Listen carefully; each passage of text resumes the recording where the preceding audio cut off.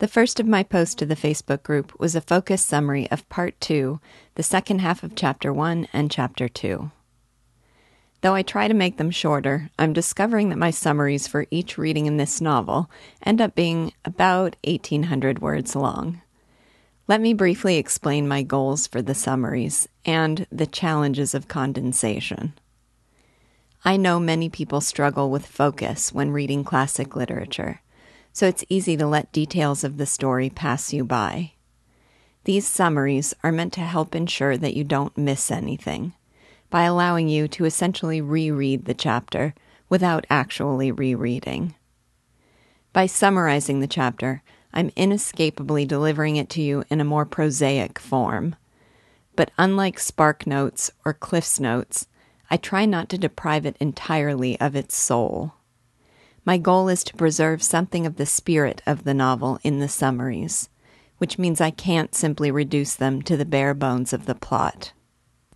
The SparkNotes summary of Raskolnikov's dream, for example, that haunting, gruesome nightmare, the description of which makes you feel like you yourself are descending with Raskolnikov into madness, is only this. Quote, "He falls into a deep sleep, during which he dreams that the police detective is beating his landlady. He is sure it is reality and not a dream. Nastasia wakes him and brings him food the next day. She tells him that he has imagined the scene between the landlady and the detective." Unquote. That is inadequate. This novel in particular is especially hard to summarize, first because of its psychological depth, which is done justice only by reading carefully every word, and second, because it plays out like an unraveling mystery, and it's difficult for me to judge in advance which details are the most important to include. In any case, I hope the summaries are helpful. It is certainly helpful to me to write them. In the comments section of this post in the Facebook group, I'll share an example of a section I almost entirely misread the first time around. So, here is our focus summary for this reading. Learning that he has been summoned to the police station because his landlady is demanding payment on an IOU, Raskolnikov feels at once indignant and triumphantly relieved. He experiences an instant of pure joy, having been delivered from overwhelming danger. At that moment, the assistant superintendent, Ilya Petrovich, still fuming over Raskolnikov's disrespect, pounces upon a lady in the office, Luisa Ivanovna, calling her a shameful hussy for fighting and drinking on the street. Raskolnikov watches the abuse in amusement as the woman trembles, curtsies, and lavishes the officer with amiable smiles. She makes her excuses and paints herself as blameless, saying it was all the fault of Karl, an ungentlemanly visitor. Petrovich threatens her with prison if there is scandal in her honorable house again, and attributes the ungentlemanly conduct to the fact of the visitor having been an author, citing other examples of scandals surrounding literary men. Luisa Ivanovna curtsies herself to the door, where she runs into the incoming superintendent, Nikodim Fomitch. Fomitch comments jovially that Ilya Petrovich is again producing thunder and lightning, in response to which the assistant superintendent complains of how he was disrespected by a caddish student who doesn't pay his debts. Fomitch turns to Raskolnikov to offer him assurance that, though Petrovich is explosive and probably went too far, he is a capital fellow with a heart of gold.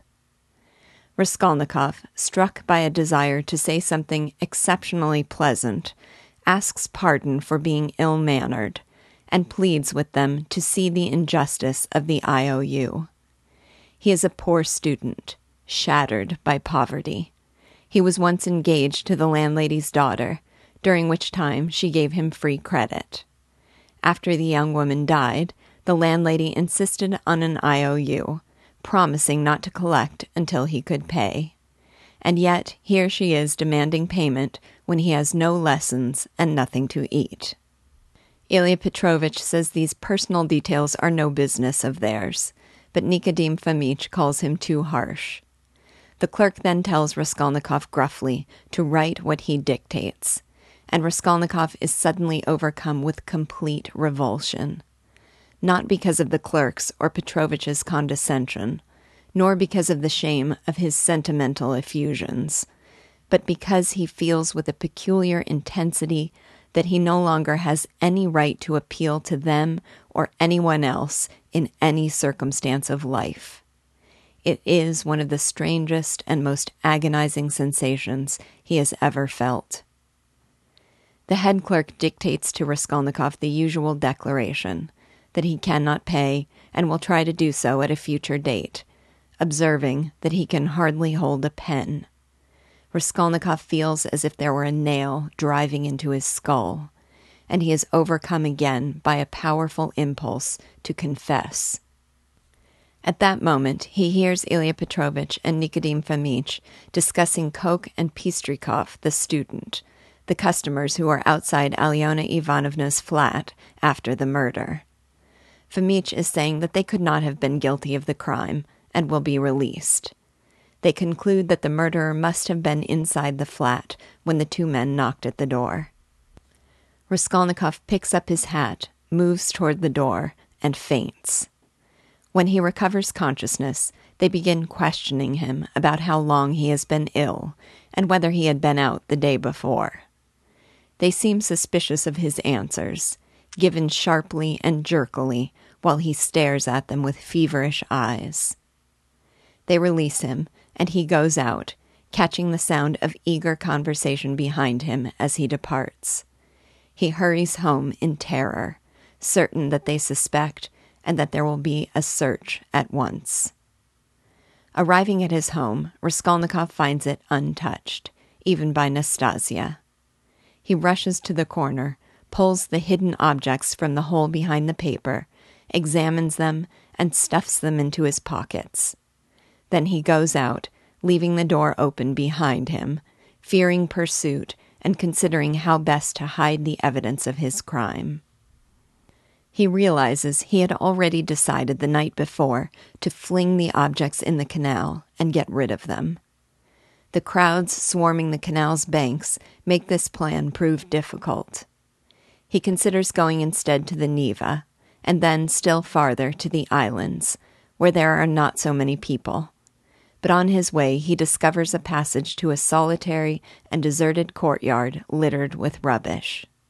He slips in, finds a big heavy stone against the outside wall, moves it aside, and deposits the contents of his pockets in the hole beneath it, afterwards seizing the stone and twisting it back into its original position. Going out into the square, he again experiences a fleeting moment of unbearable joy, believing himself to have covered his tracks. He laughs, but as other ideas creep into his mind, his laughter becomes thin and then stops. He recalls his encounter with the girl and the policeman, and the thought of passing the seat where he found her, or of crossing paths with the policeman, fills him with loathing. All his ideas begin circling around a central point, as he feels they have been continually for 2 months. He scorns the new life that has begun, with him telling lies and fawning over policemen.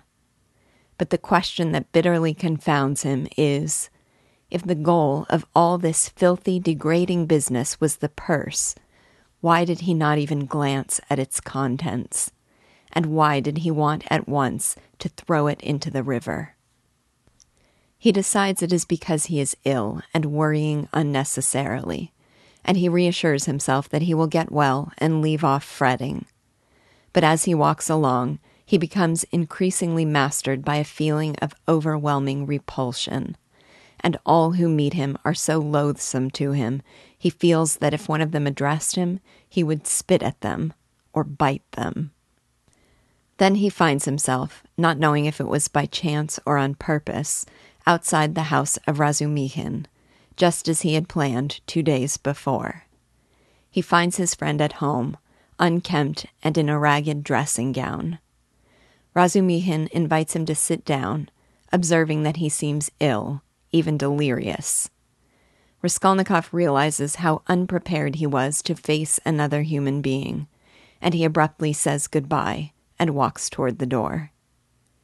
Razumihin stops him, calling his departure insulting and asking if he is mad.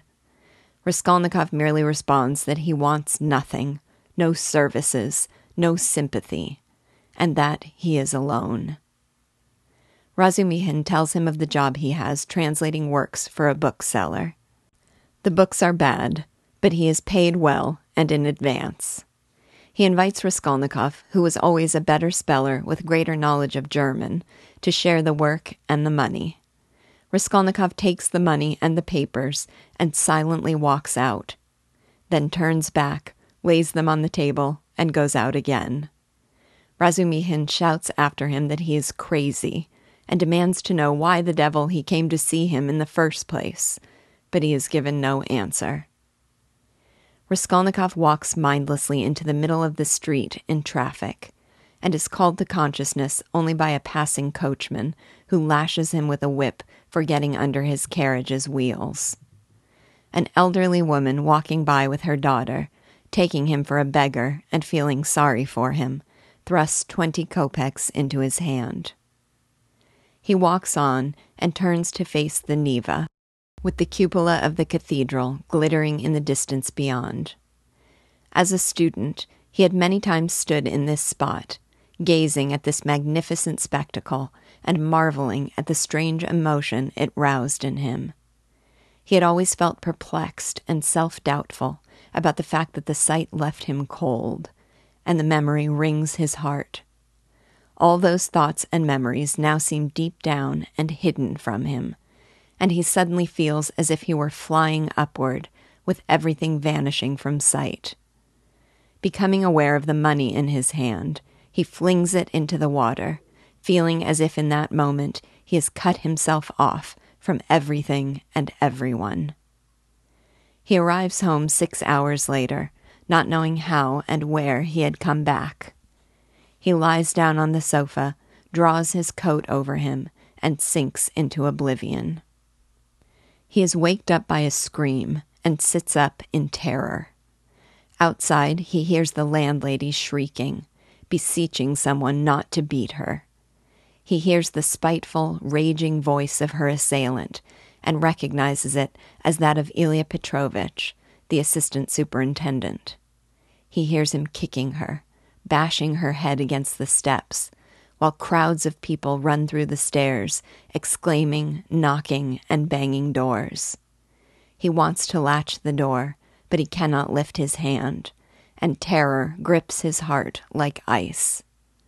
Slowly, the uproar begins to subside, and he hears the crowd and the landlady and Ilya Petrovitch all go away. He lies on his sofa in anguish for half an hour, until suddenly Nastasia comes in with a candle and a plate of soup.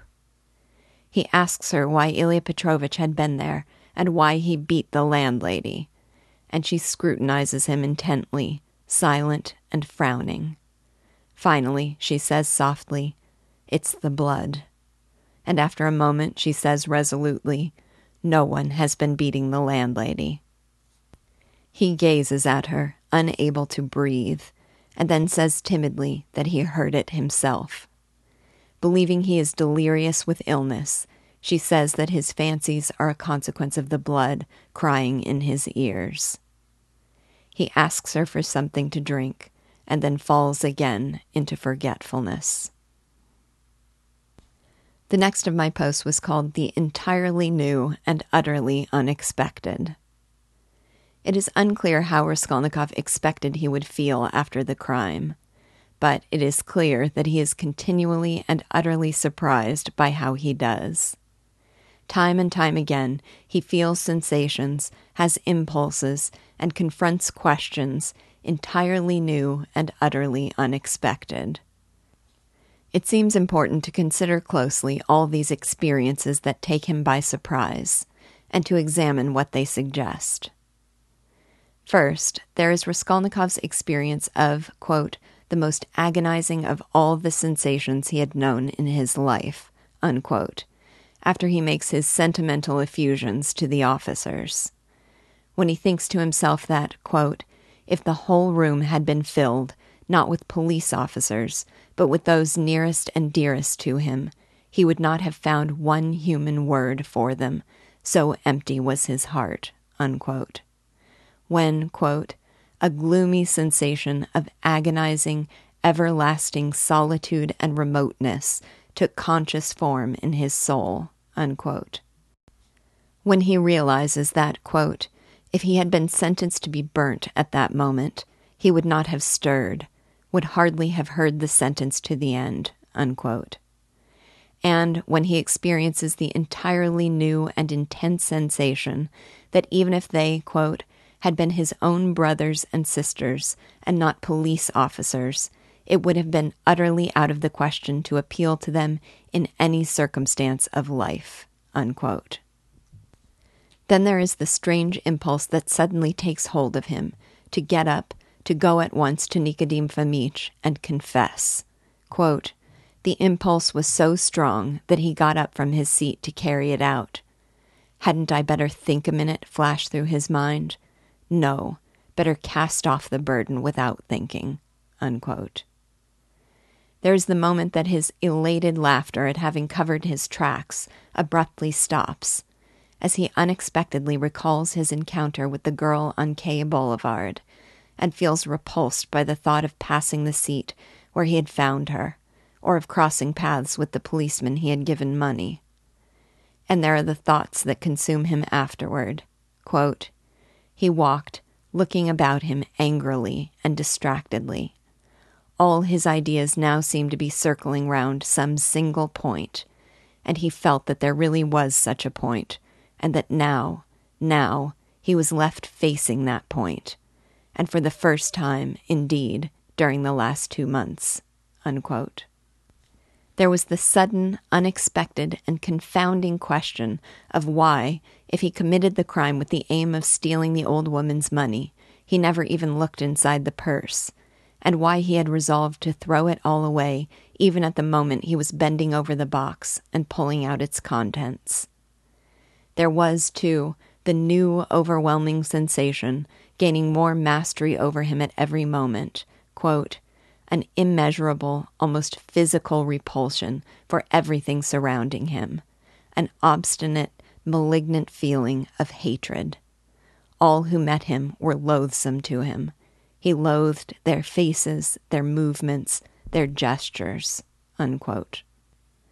There was his visit to Razumihin, which he had planned days before, carried out unconsciously, and then regretted the very moment he came face to face with his friend, prompting him to leave without even a word of explanation.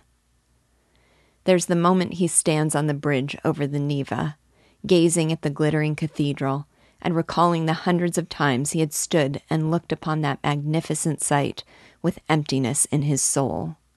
Quote, it struck him as strange and grotesque that he should have stopped at the same spot as before, as though he actually imagined he could think the same thoughts, be interested in the same theories and pictures that had interested him so short a time ago. He felt it almost amusing, and yet it wrung his heart, unquote. And there is the impulse he indulges afterward, to fling the money given to him by the old woman in the water, feeling in that moment that, quote, he had cut himself off from everyone and everything, unquote. Why is he overtaken by a feeling of everlasting remoteness after he appeals to the sympathy of the officers? Why is he continually overwhelmed by a desire to confess? Why does recalling his encounter with the girl and the policeman fill him with loathing? What is the single point around which all his ideas have been circling? Why does he want nothing to do with the spoils of his crime? Why does he find himself mastered by a malignant feeling of hatred? Why does he go to Razumihin, and why does he abruptly depart? What is the meaning of his memory of those moments he stood gazing upon the cathedral with emptiness in his soul? I wish I could provide you with clear and final answers. I wish I knew whether, at this point, that's something I should even be able to do. but I hope there is at least a benefit to formulating the questions. And if you have answers of your own, I do hope you'll share them. Meanwhile, I can at least say for now that these new, sudden, and unexpected experiences seem to have a few common denominators. The crime has proved to be a burden on his soul, such that it feels like it would be a relief to confess, and even to die. He seems to suffer a deep and unbridgeable alienation from mankind. He feels he no longer has the right to ask or accept services or sympathy from anyone, neither strangers, friends, nor even family. And for every man he passes, he experiences an intense and malignant feeling of hatred. The crime seems to stand as a pivotal turning point that renders meaningless all that came before, making it grotesque to even consider the thoughts and pictures of his earlier life. Since we've only just begun, we will certainly learn much more, as we uncover clues to this murder mystery in which the central question seems to be, rather than who committed the crime, why he committed it, and with what personal and psychological consequences. The next of my posts was called Ilya Petrovich. In my last commentary, I quoted Lafcadio Hearn as saying all the characters in Crime and Punishment, not just Raskolnikov, live with a violence of realism. I've found myself continually struck by how handily Dostoevsky gives even his minor characters life and identity, by how well and how quickly I seem to know their souls. Take Ilya Petrovich. We know him almost the moment he steps on the scene. Jauntily, with a peculiar swing of his shoulders at each step, tossing his cockaded cap on the table and sitting down in an easy chair. He does not walk into this office, he struts. Here he is someone important, and he seems to want people to know it. He is described as possessing small features that express nothing much at all, other than insolence. And it is with insolence that he looks at Raskolnikov, who has the gall to fix a very long and direct look on him. He is astonished that, in one of my favorite lines in the novel thus far, quote, "Such a ragged fellow was not annihilated by the majesty of his glance," unquote. Aggrieved by Raskolnikov's insolence, he then has to more loudly assert his dominance. He finds an excuse to reprimand him, and pray, what time were you directed to appear, sir? And then, when Raskolnikov dares to argue back, shouts at him not to shout, and impudently rebukes him for his impudence. Shaken by Raskolnikov's disrespect, he looks around the room for someone else on whom he can take out his fury and avenge his wounded dignity. He settles on the smart lady and pounces, shouting at her out of the blue and at the top of his voice, "You shameful hussy." Her fawning, curtsying, trembling deference is the response to which he is probably accustomed. The more violent his abuse, the more amiable her smiles. He savors the moment, threatening her and lecturing her, including in his lecture a diatribe about the scandalous behavior of authors, literary men, and students, as he casts a contemptuous look in Raskolnikov's direction. According to Nikodim Fomitch, who mocks him jovially for all his thunder and lightning, though Ilya Petrovich goes off like gunpowder and can't bear a slight, he is harmless, a capital fellow with a heart of gold. On the scale of vices we've seen so far, his bullying and blustering really don't seem so bad. The last of my posts was called Unmapped Country. Last week, I discovered a review of Crime and Punishment in an old publication called The Book News Monthly.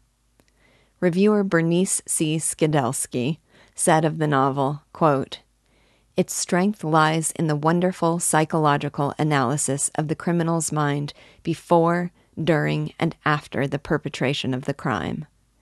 Dostoevsky goes down deep into the mind of his character, ferreting out the most hidden recesses of the spirit, showing motives and processes of reasoning and the instantaneous power of blind impulses."